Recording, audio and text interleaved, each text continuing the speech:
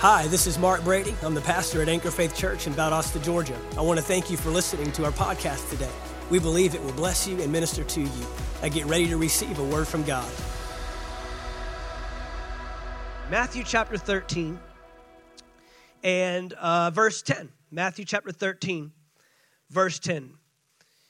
In the New King James, it reads this way, "And the disciples came and said to him, 'Why do you speak to them in parables?'"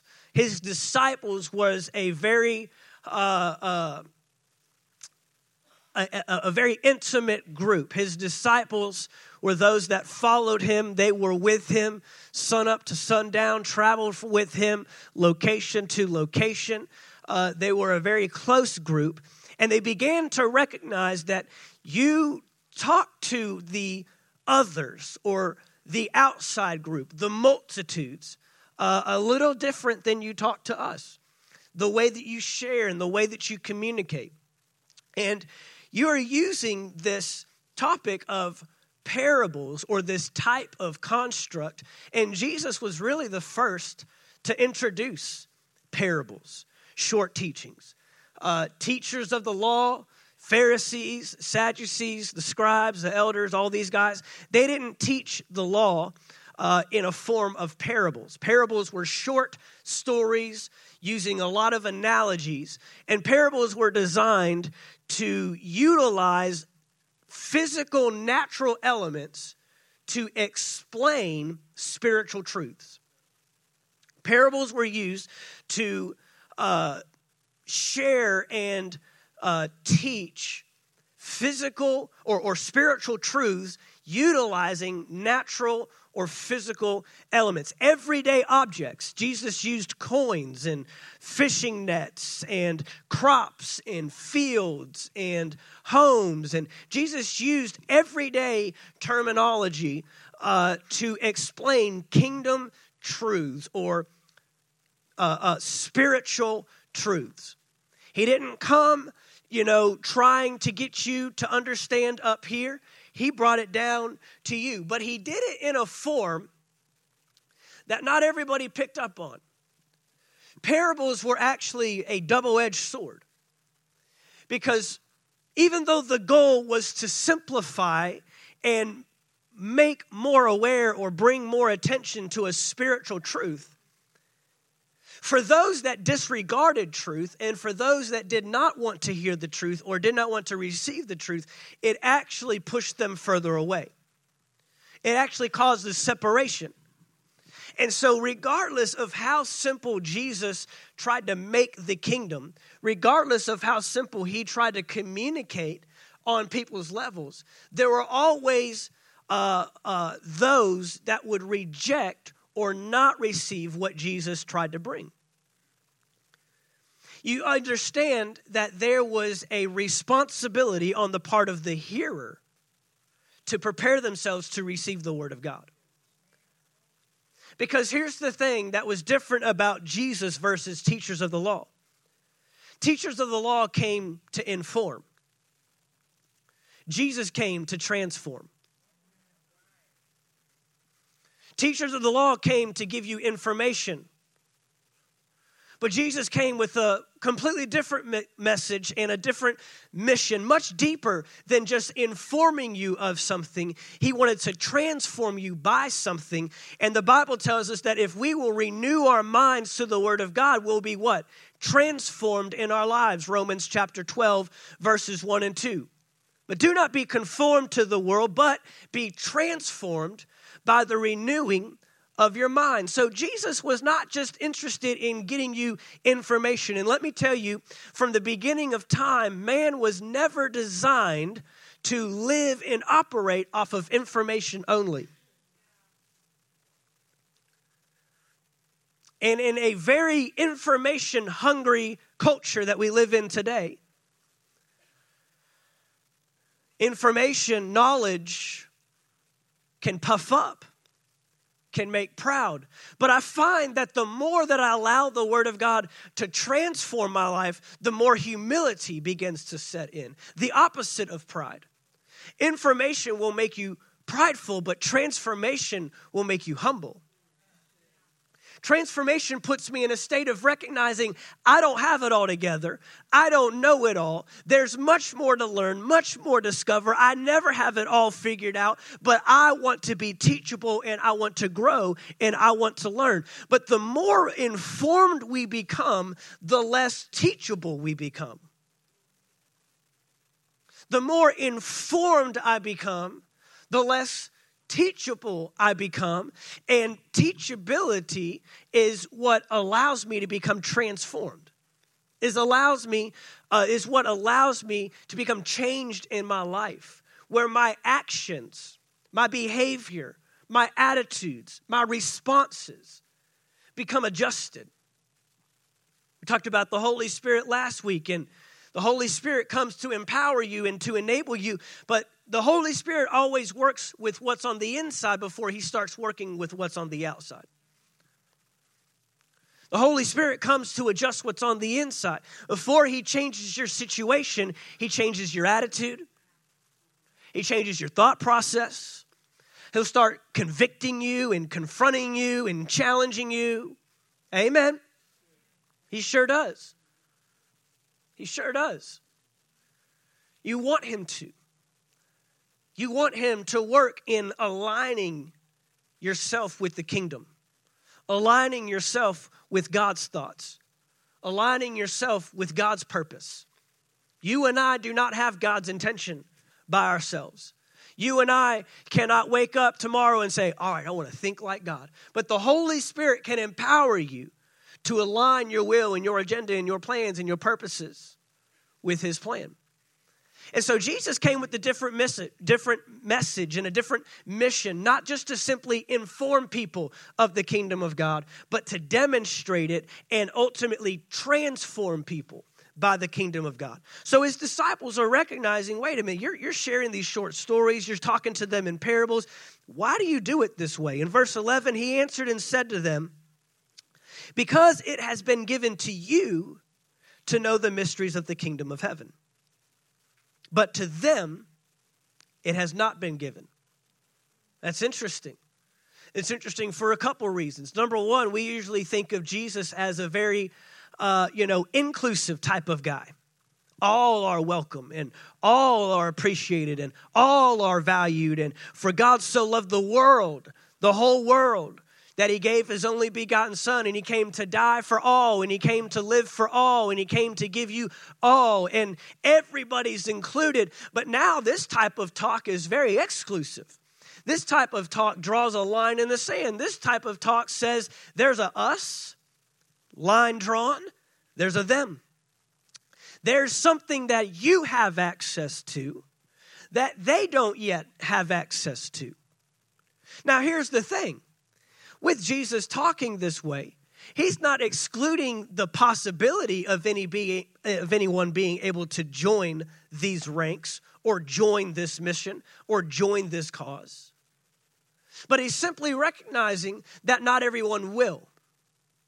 He's simply identifying that although everyone is welcome to bring themselves to our side, not everyone will pay the price. Not everyone will make the sacrifice. Not everyone will take the necessary steps to bring them on this side, where to you it's been given to know the mysteries of the kingdom of heaven.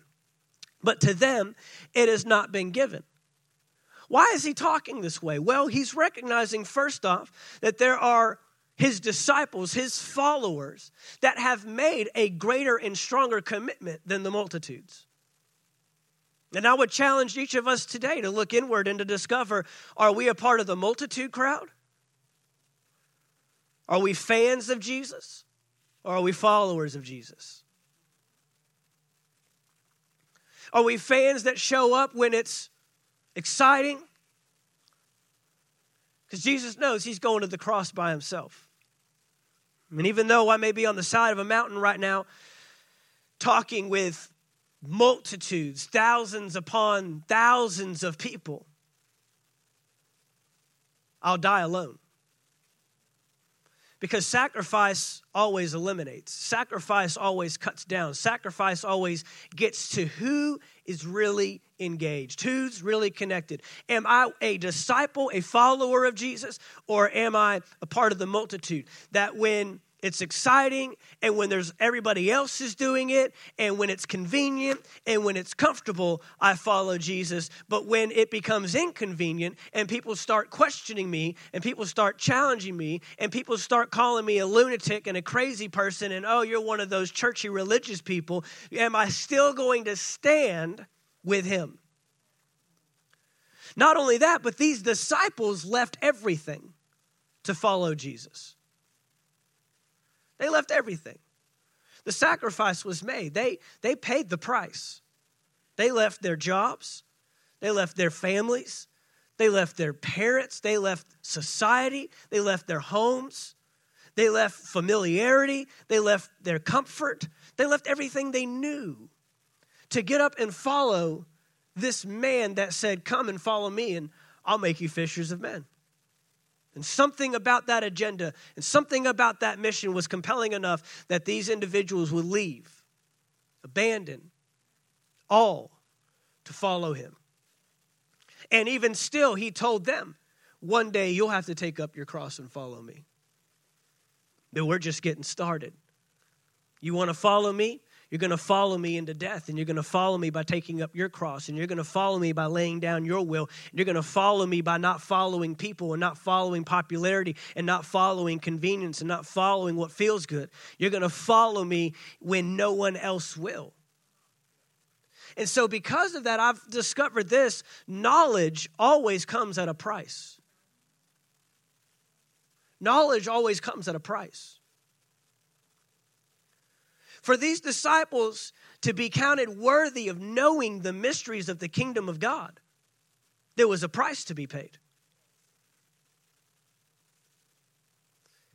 Even for Paul, who was Saul. Saul was murdering Christians. Saul was putting Christians in jail, in prison. Saul was making sure that the message of Jesus would not continue on and would not be thrust forth. But Jesus ultimately knocks him off of his horse one day, blinds him with the light, and says, no, you're actually going to be one of my greatest assets for the kingdom of God. I'm going to take this zeal, and I'm going to take this passion, and I'm going to take this endurance that you have and this inward thrust that you have, and I'm going to use it for my glory. And it's going to come with much tribulation. It's going to come with much trial and much suffering. But because of you, churches and the gospel is going to be taken all over the world. But even for him, there was a sacrifice for him to grow and to discover and to recognize, learn more. There was always a price to be paid. The multitude wasn't willing to pay that price. The multitude wasn't willing to take those steps. The multitude wasn't willing to lay down their cross. And the same multitude that followed him at one point, I mean, you're talking about within a 7-day period, one day they're singing Hosanna, Hosanna, Hosanna. Later that week, they're saying crucify him, crucify him, crucify him. Fair weather fans, bandwagoners, just following Jesus for convenience. No, the disciples didn't come in for what they could get. The disciples came in for what they could give. And because of that, he says, because it has been given to you to know the mysteries of the kingdom of heaven, but to them it has not been given. He goes on to say this, for whoever has, to him more will be given, and he will have abundance. But whoever does not have, even what he has will be taken away from him. This is probably one of the most unfair statements in life. I mean, okay, so whoever has, more will be given, and he's going to live in abundance and prosperity. And if you don't have, I'm going to make sure that even what you do have is taken away. But he's not talking about physical things. He's not talking about money. He's not talking about wealth and status. He's talking about revelation. Because again, Jesus did not come merely for information. He came for revelation. Revelation is what transforms you and I. We can sit in these settings with teaching and sermons and series, and we can heap them up, just as the Bible tells us in the last days they'll heap up for themselves teachers. We can create such, we can bring so much of it together, but until the word is revealed to you, it will not change you. Until it's made alive to you. Until you open your heart to it. This is on the back end of a parable that he just told. It's the parable of the sower. Really ought to be called the parable of the soil, because the only thing that changes in the 4 instances that he gives is the soil. We have a sower and we have seed. We have a sower, we have seed, and we have soil. But in all 4 instances, there's one that's stony ground, the wayside. There's one that is the ground that ends up choking it out because the seed doesn't go down and take root. Then we have the seed, then we have the soil that is good ground. And it's in the ground that is good that the seed goes in, and it ends up producing a harvest. And so he's giving this parable, and he's helping us recognize that we have a large role to play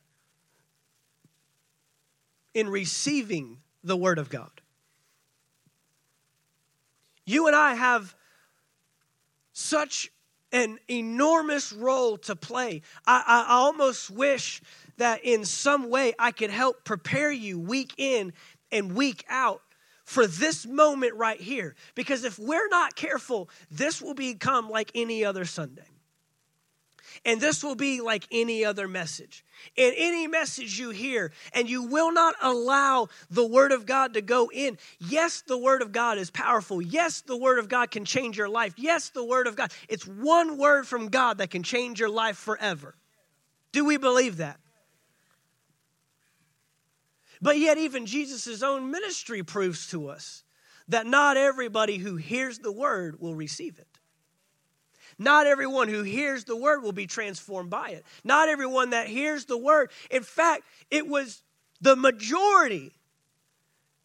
I mean, if we put Jesus' ministry on the standards today in 2020, we would call him a failure as a pastor and as a leader. Yeah. His church wouldn't be one of these that's booming and growing and is worldwide and got just flocks of people coming to it. It'd be a small little group. And Jesus wasn't after the multitudes. Jesus wasn't after a large group of people. Jesus was after disciples. Jesus wasn't after conversions. Jesus was after followers of Christ. This is an enormous step. This is a great step to find a local church to connect to, a body to become one with, where you can serve and you can lend your gifts and your services and you can come and worship God. And what a great freedom we have in our country to do so. Amen. But ultimately, this is an education system. Church services, because you recognize that church is not an event. And church is not something you put on a calendar. And church is not a building with a sign on it that says blank, blank church. Church is a people. People, you and I. The people of God. A royal priesthood, a holy nation. Chosen generation. You and I. A people group that reveal and represent the kingdom of God on earth. But you and I have some learning to do. You and I have some growing to do. You and I have some transforming to do. And God did not wait for you to get all your stuff together before he said, okay, you can be my people. You can be my church. You can be my group. That's who I've picked. He picked the dirtiest, messiest, brokenest, if that's a word, the junkiest people and said, I will put my spirit in you, I will bring my spirit upon you, and you will carry out the same works and even greater works than my son did. What an awesome message.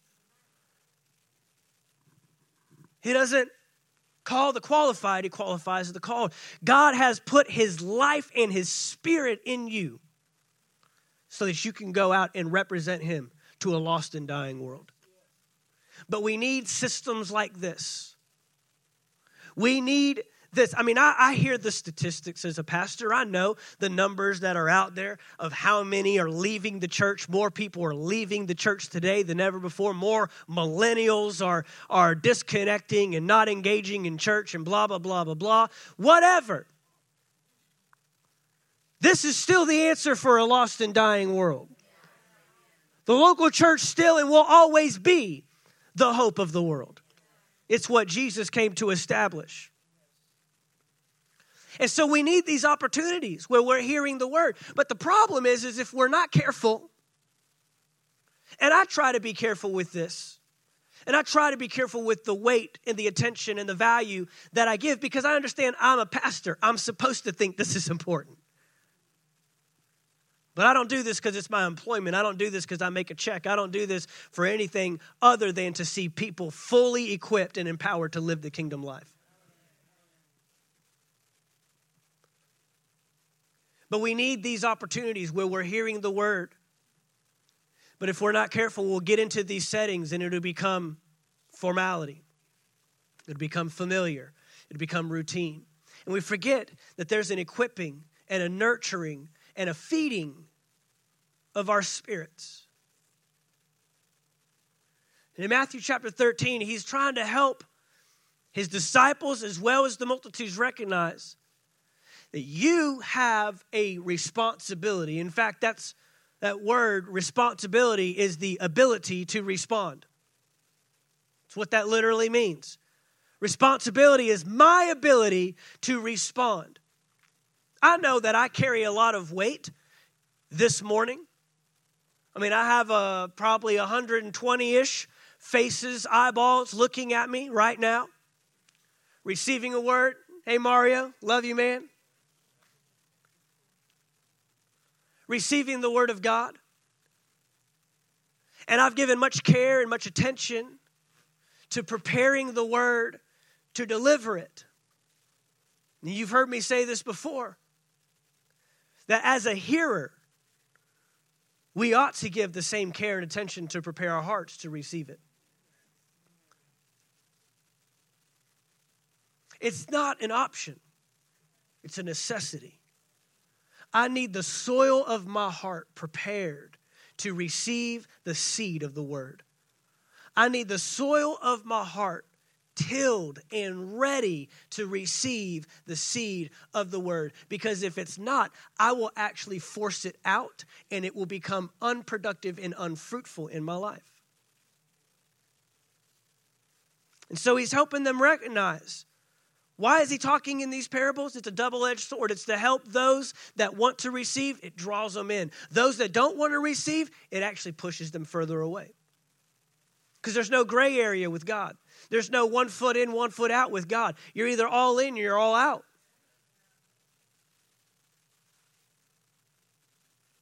But God wants to take us so much further. Hearing the voice of God, recognizing the voice of God, knowing the voice of God is paramount to the life of the believer. Hearing, knowing, and recognizing the voice of God is paramount to the voice of the believer. To think that I would come into a kingdom ruled by a king, but yet I don't know what he values, and I don't know what he honors, and I don't know what his standards are, and I don't know what his mission is, and I don't know what his agenda is, that thought is dangerous to the Christian life.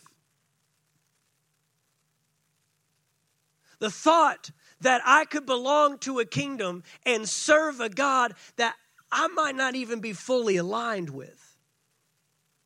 That I may not even know all that I need to know, that there's a discovery that needs to take place. He goes on to say, verse 12, for whoever has, to him more will be given, and he will have abundance. Whoever does not have, even what he has will be taken away from him. Therefore I speak to them in parables, because, watch this, seeing they do not see,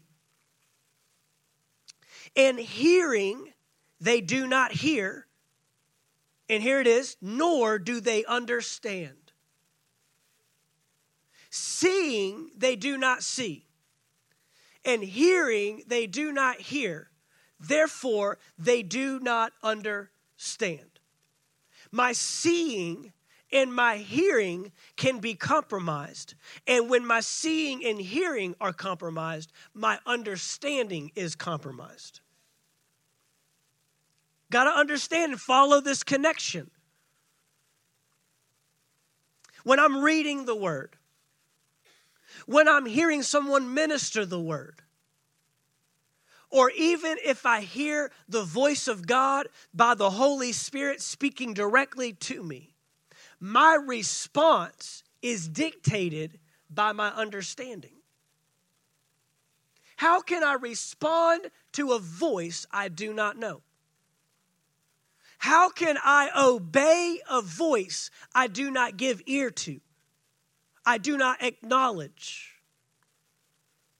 One of the great things about children, and we've seen this, and those of you parents, you may have even seen this in your own lives, that, many times they'll come out of the womb recognizing voices.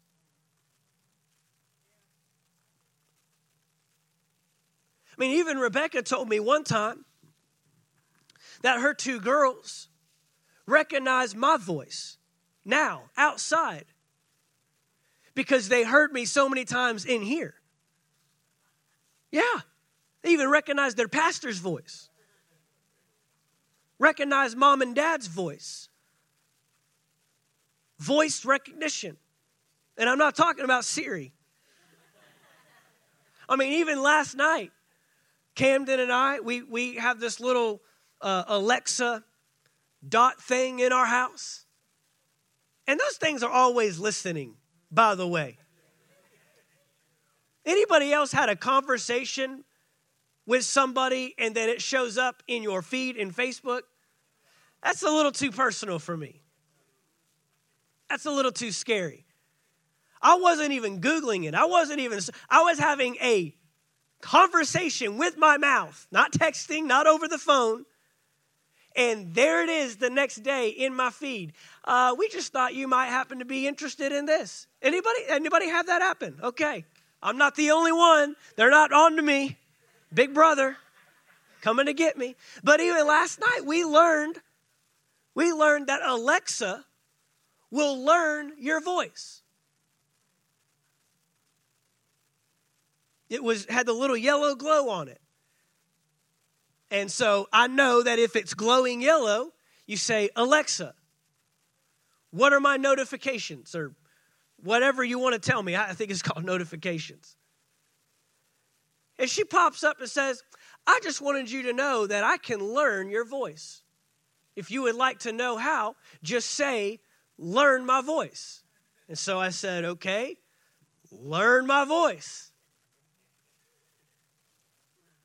And she goes, is this Mark or Ashley? Okay. Little freaky. Where's the trash can? So I did the little thing. I said, this is Mark. It says, say these 4 statements. Alexa, what's the weather like tonight? Alexa, what's the game, or what's the score in the sport, or whatever, just has you say these 4 statements. And so Camden's sitting there watching me, and then he gets on and he goes, Alexa, learn my voice. And she goes, who's speaking? And he goes, Camden. And she says, say it again. He goes, Camden. She goes, okay, Camden, say these 4 statements. So now she knows Camden's voice, my voice, and my wife's voice. Camden uses Alexa to help him with homework. Am I lying? I'm not lying. One day we're in the other room. He's at the dinner table doing math homework, and he says, Alexa, what's 68 divided by 4? Yeah, I'm not kidding you. So I'm just giving all the rest of you parents heads up. You don't just have to cover the answers in the back of the book anymore. You got to turn Alexa off. They will find a way. Don't you get any ideas, Kelvin? I already did. Already did. Voice recognition. I wonder what would happen if we responded to the voice of God that way. See, that's ultimately what Jesus is trying to get at. I mean, everybody wants the end goal. Everybody wants what Jesus came for. Life more abundantly. Yeah, that sounds awesome. A kingdom that would overthrow these worldly kingdoms. Yes, sign me up. To be one with God again. We've been separated for so long. Yes. We've heard about this. We've heard about this Messiah. We've heard about this anointing. We've heard about these prophecies. And we want what you want for us. But then we disregard the channels through which God wants to bring it to our lives. And so he's given this parable at the top of all of his other parables. If you go throughout Matthew chapter 13, it's just parable after parable after parable after parable. The kingdom of heaven is like this and the kingdom of God is like that. Because here's the thing. The enemy wants to hide God's word from you and God's will from you. And the enemy wants you to think that God puts sickness on people to teach them something. The enemy wants to twist that and wants you to think that. The enemy wants you to think that God sends people to hell. Well, he doesn't send them to hell. They choose to go there by not choosing him. The enemy wants you to think that the Holy Spirit has been done away with, and that was for the book of Acts, and that was for certain people. The enemy wants to disempower you by hiding certain things. But let me tell you this, God has also made his kingdom principles a mystery. But God doesn't hide it from you to keep it from you. God hides it to determine your desire for it. There's nothing that God wants to withhold from you. God is not in the withholding business. God is not in the keeping business. God is not in the business of keeping you away from the blessings and the provision and the promises that he has for you. He wants to see his plan fulfilled in your life.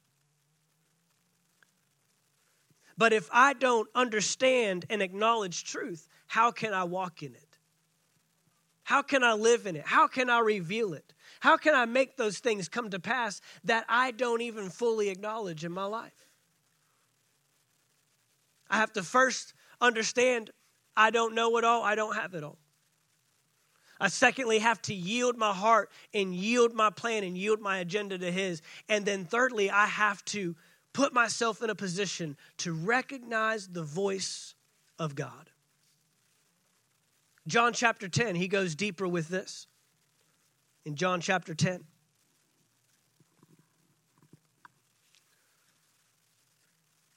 His disciples are essentially asking, why do you talk to them like that? Why aren't you just teaching? Why aren't you just getting behind the podium and reading scripture like everybody else? Why are you saying all these weird stories and sharing all these weird things? But his disciples, see, you only ask that question if you want to know more. Nobody else asks. They just think, story time, that's awesome. That's a great story, Jesus. But those that hunger and those that thirst for it, they come asking more questions. They come wanting to go deeper. We want more to be revealed. And in John chapter 10 and verse 1, He says it this way, most assuredly I say to you, he who does not enter the sheepfold by the door, but climbs up some other way, the same is a thief and a robber. But he who enters by the door is the shepherd of the sheep.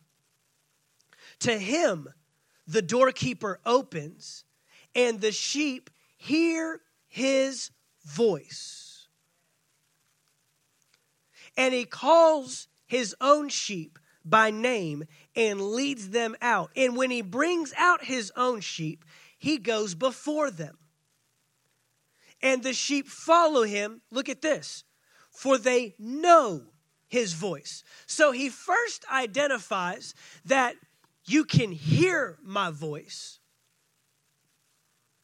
But now he's taking it a step further of not just hearing the voice, but knowing the voice. Now, we've had voices from the beginning. God has always used verbiage and language and voices to what? To communicate to his people. Remember Adam and Eve? You remember them, right? The first people that ever walked the planet? I mean, I don't mean remember like you had an acquaintance. I mean, from the Bible. Some of y'all look at me like, no, I've never met them. Okay. Let me clarify.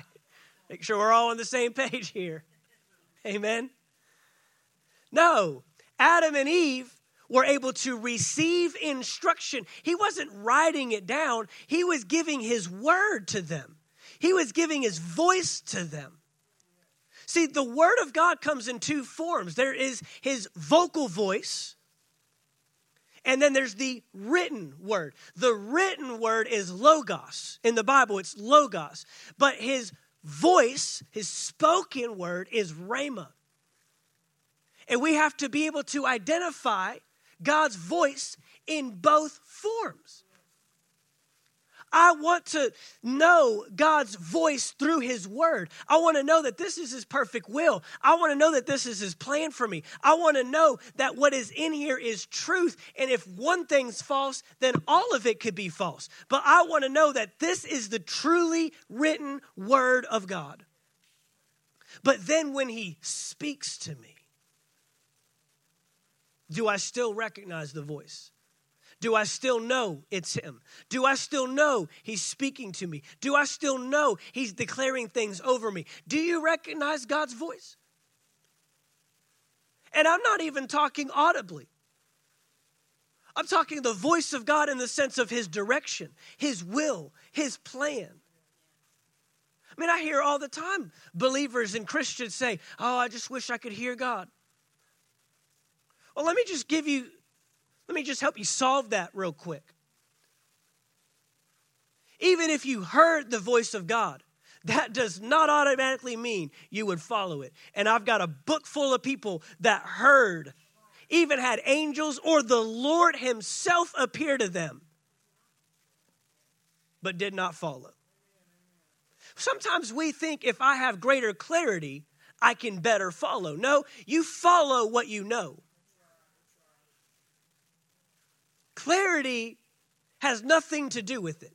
Clarity has nothing to do with my following and my obedience to the word of God. And so he's helping us recognize I can hear his voice. The sheep hear his voice. But then there's sheep that know his voice. Know his voice. Now, how do I get to know his voice? We'll go a little further. The sheep follow him, for they know his voice. Verse 5.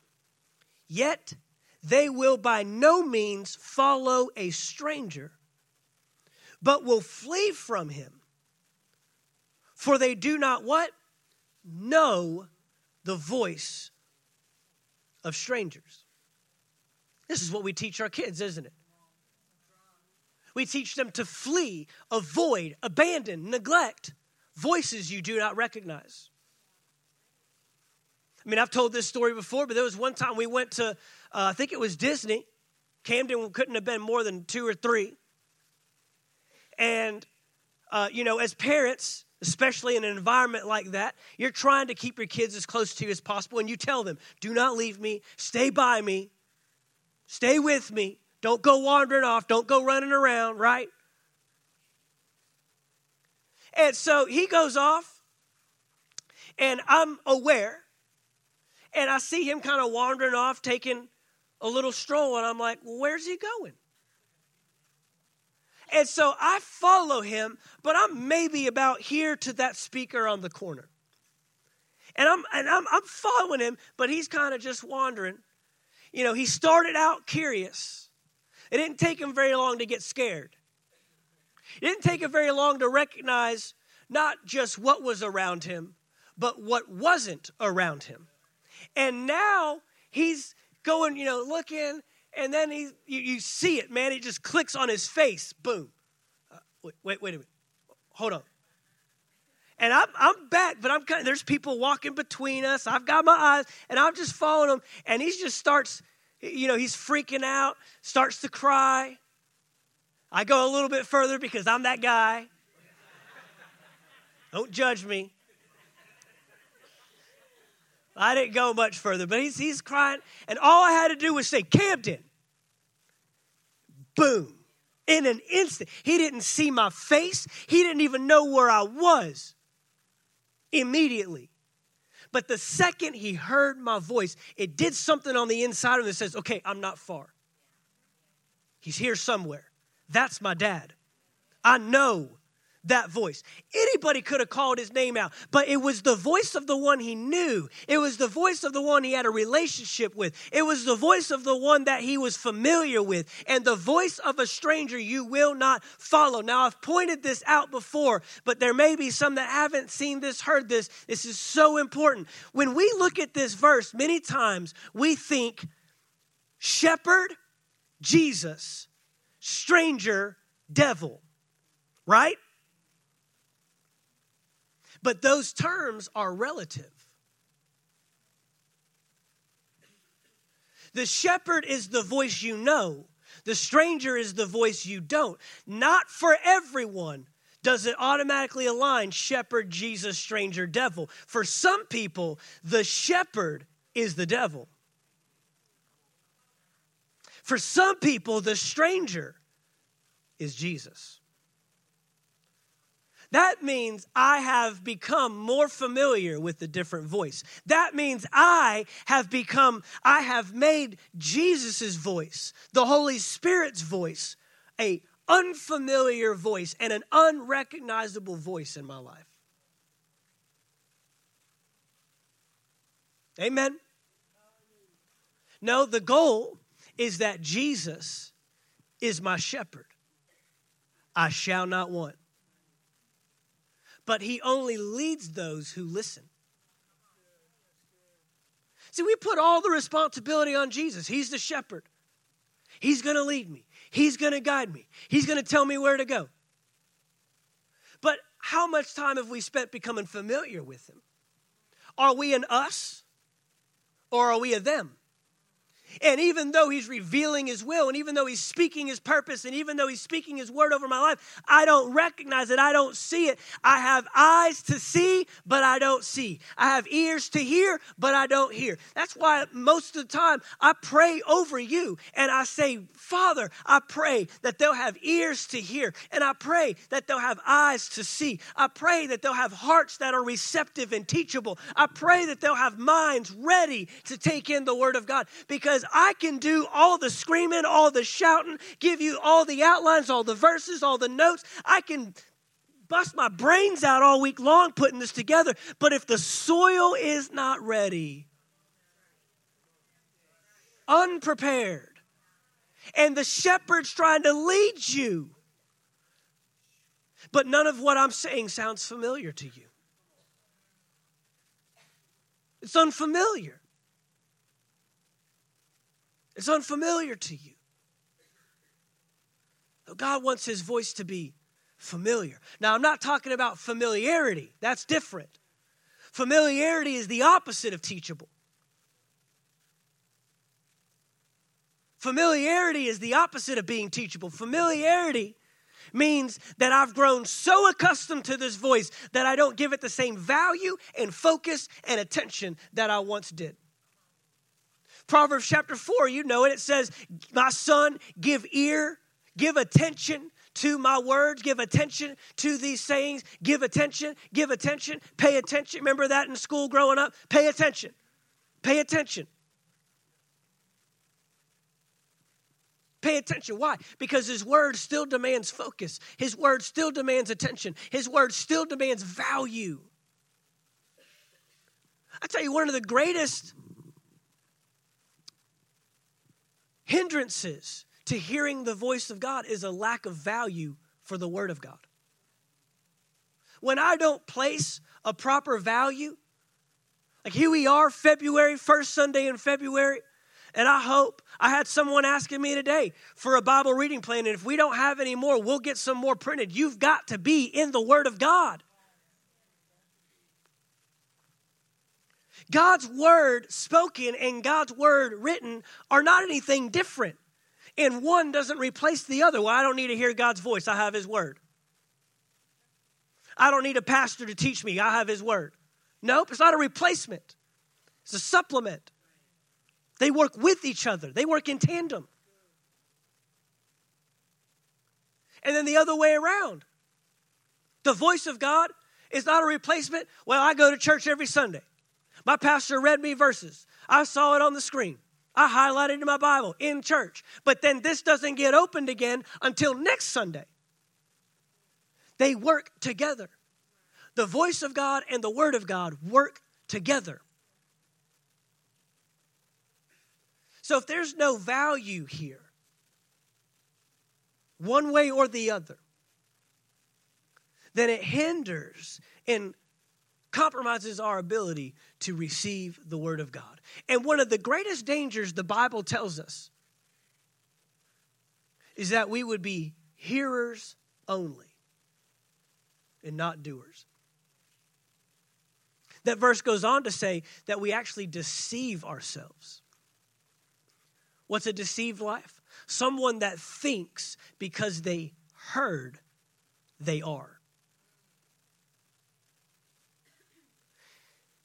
Hearing is not the same as receiving.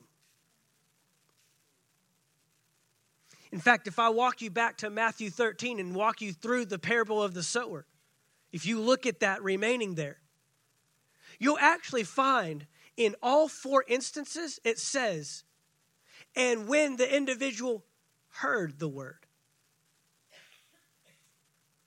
The wayside was the individual that heard the word. The stony ground was the individual that heard the word.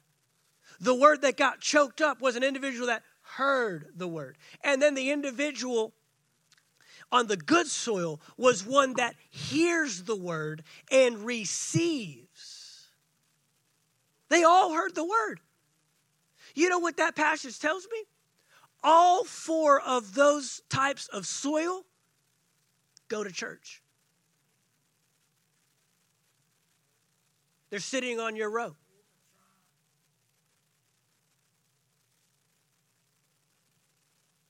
Yeah. Hearing the word is but the first step to obeying the word. How does the word transform my life? That's why I've always said, it's not the word that you hear that changes your life. It's the word you do. It's the word you receive. It's the word that you've gone and you've prepared your heart. And then the other thing too is we will build voices. We'll collect voices throughout our lives. Voices that we allow to speak into us. Voices that we allow to speak over us. Voices of condemnation and voices of doubt. And voices that counteract what the word says. And voices that are not even scriptural or biblical anymore. We have these collection of voices. And the Holy Spirit's not going to shout over all of our voices.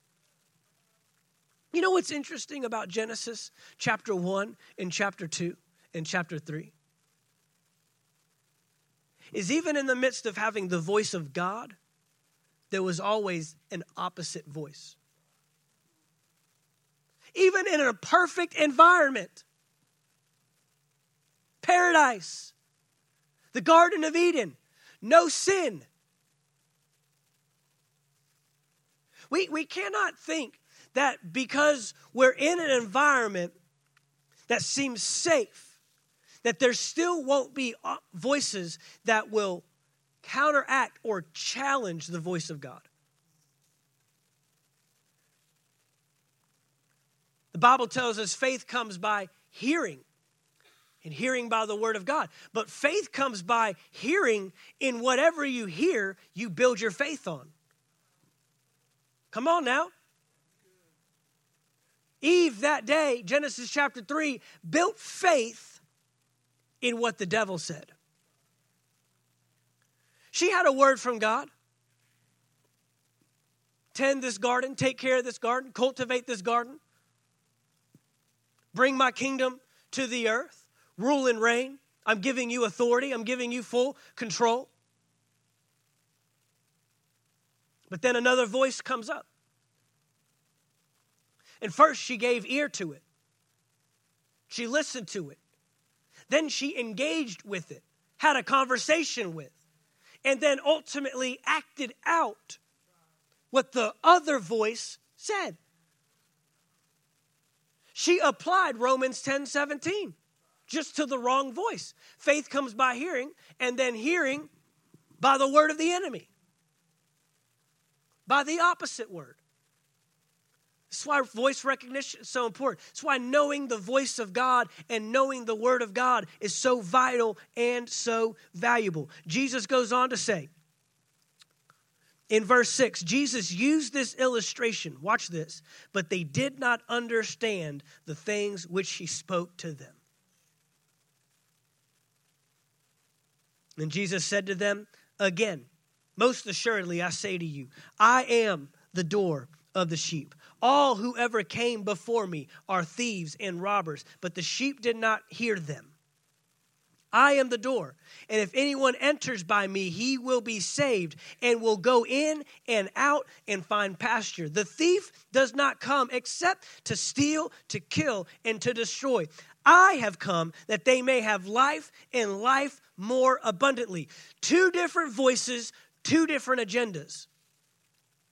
But the sad part is we follow the voice not because of its agenda, but because of its familiarity. We follow the voice not because of its mission, but because we have lended our ear to it time after time after time. I can tell you right now, wherever you have ended up in life, you are there because of a voice you followed. Good or bad. You're there. You only end up where the voice you follow leads you. You can't end up in God's mission if you keep following the voice of the enemy. You can't wind up in the middle of God's will while obeying and giving ear to what the enemy wants. You can't wind up in healing for your body if we continue to allow the word from the enemy, the twisted, perverted word from the enemy regarding sickness and disease. It's impossible. It's the word. He sent his word and healed them, the Bible says, and delivered them from all their diseases. I tell people all the time, any struggle or any challenge you're going through, get the word on it.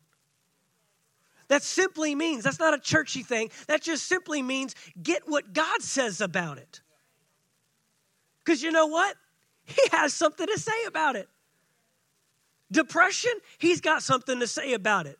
Fear, he's got something to say about it. Sickness and disease, he's got something to say about it. Financial lack and poverty, he's got something to say about it. Broken relationships, he's got something to say about it. Generational curses, he's got something to say about it. Raising your kids, he's got something to say about it. Taking care of your business, he's got something to say about it. What is God saying on the matter? But if I lend my ear to the wrong voice, I lend my life to the wrong direction. My life only follows the voice I listen to. We got one that wants to come to steal, to kill, and to destroy. And you think, man, how easy. Look at his mission. But it doesn't look like that on the surface. On the surface, it looks like convenience. On the surface, it looks like comfort. On the surface, it looks like I'm taking care of you. On the surface, it looks like, oh, it's okay, it's just one more time. On the surface, that doesn't look like steal, kill, and destroy. And then sometimes we disregard God's voice, which leads us to life and life more abundantly, because on the surface, it doesn't look like life. It looks like, God, you're taking this away. God, you're removing this from my life. God, you're breaking this apart. He says, no, I'm just setting you up, man. It's a stepping stone to the next thing. It's not a setback, it's a set up. It might seem like, but I'm putting the seed in the ground, and the struggle and the toil may come, but one day you will come through the ground, and you will produce fruit 30, 60, and 100-fold. You can't reject it because of what it looks like on the surface. But ultimately, he wants to bring you life and life more abundantly. But it all begins with this value and this attention. Verse 11, I am the good shepherd. The good shepherd gives his life for the sheep. But a hireling, he who is not the shepherd, one who does not own the sheep, sees the wolf coming, leaves the sheep, and flees. The wolf catches the sheep and scatters them. The hireling flees because he's a hireling. He does not care about the sheep. I am the good shepherd, and I know my sheep, and am known by my own. Now we're going a little bit deeper. Now we're going beyond just knowing a voice to knowing a person. Now he's saying, they don't just know my voice, they actually know me. As the Father knows me, even so I know the Father. And I lay down my life for the sheep, and other sheep I have which are not of this fold, them also I must bring, and they will hear my voice. And there will be one flock and one shepherd. Therefore my Father loves me, because I lay down my life, that I may take it again. No one takes it from me, but I lay it down of myself. I have power to lay it down, and I have power to take it again. This command I have received from my Father. Further on down, verse 26. Verse 26. He identifies this. But you, as I said, my sheep hear my voice, and I know them, and they follow me. The voice you know is the voice you follow. But I want to read you verse 14 in the Amplified version. I want you to see this. This is where we want to wrap up today.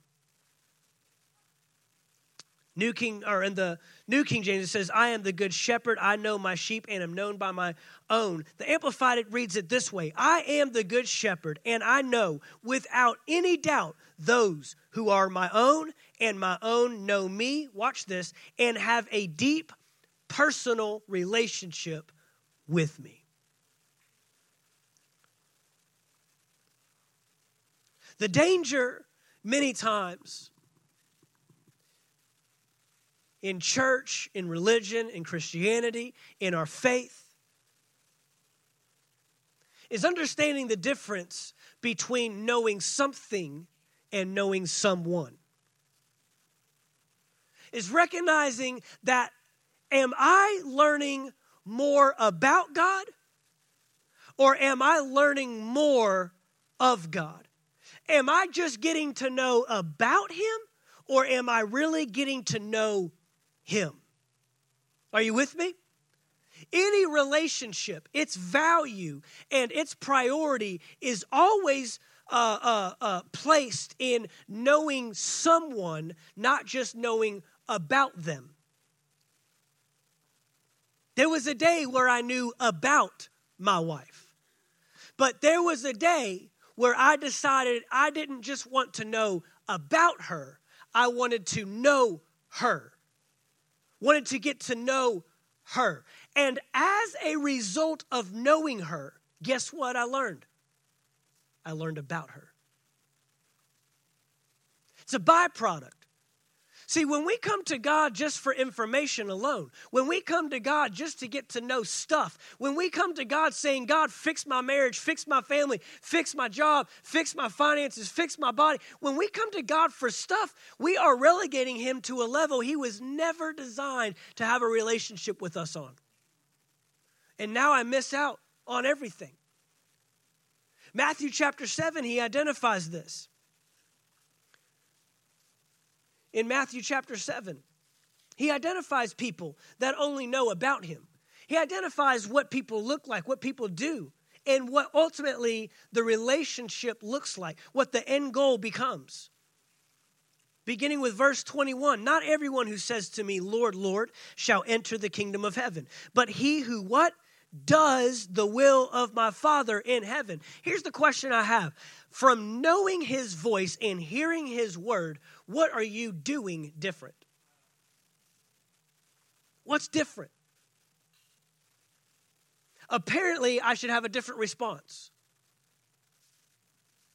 Apparently, my actions change. Apparently, my attitudes change. Apparently, what I produce with my life and what I represent with my life is different from those that don't know him. But he who does the will of my Father in heaven, many will say to me in that day, Lord, Lord, have we not prophesied in your name, cast out demons in your name, done many wonders in your name? Those all sound like signs of someone that's a follower of Christ. Those all sound like actions that would follow someone that claims to be a follower of Christ. But he goes on to say, I will declare to them, I never knew you. I never knew you.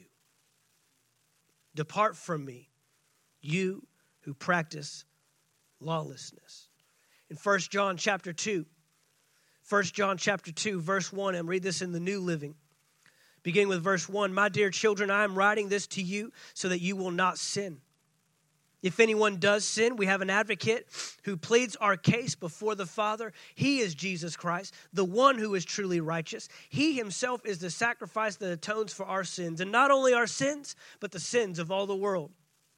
And we can be sure that we know him if we obey his commandments. If someone claims, I know God, but doesn't obey God's commandments, that person is a liar and is not living in the truth.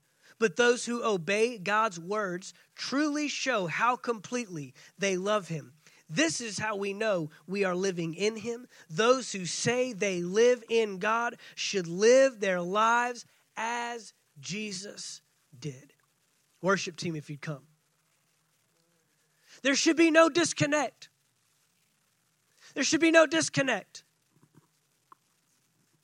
Knowing his word, knowing him, and following his word are all connected. Knowing his word,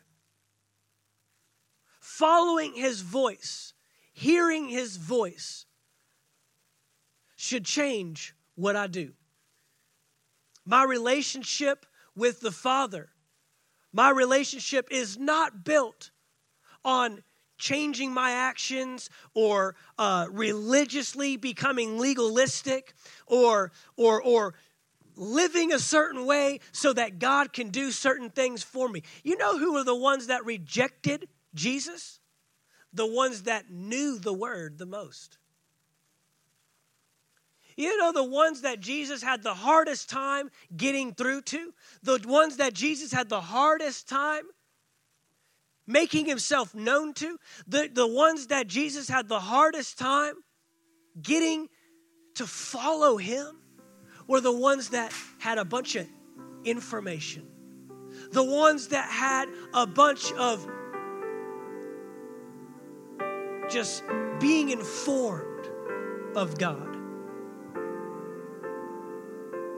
But Jesus turns to 12 disciples that knew him more intimately than anybody else.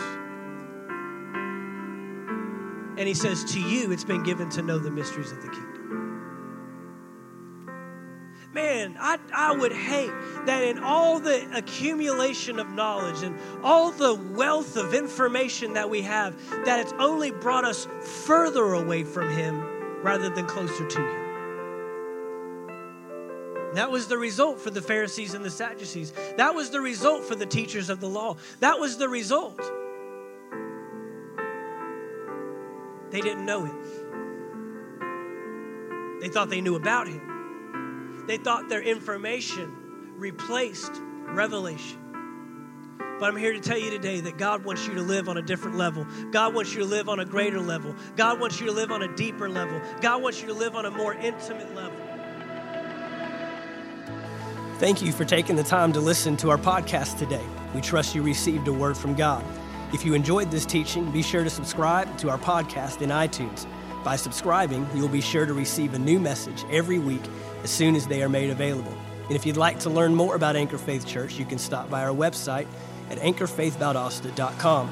There you'll find our locations and service times, ministries that are available for you and your family. You can even give financially in support of the ministry. Thank you again for listening, and we look forward to seeing you next time right here on the Anchor Faith Church podcast.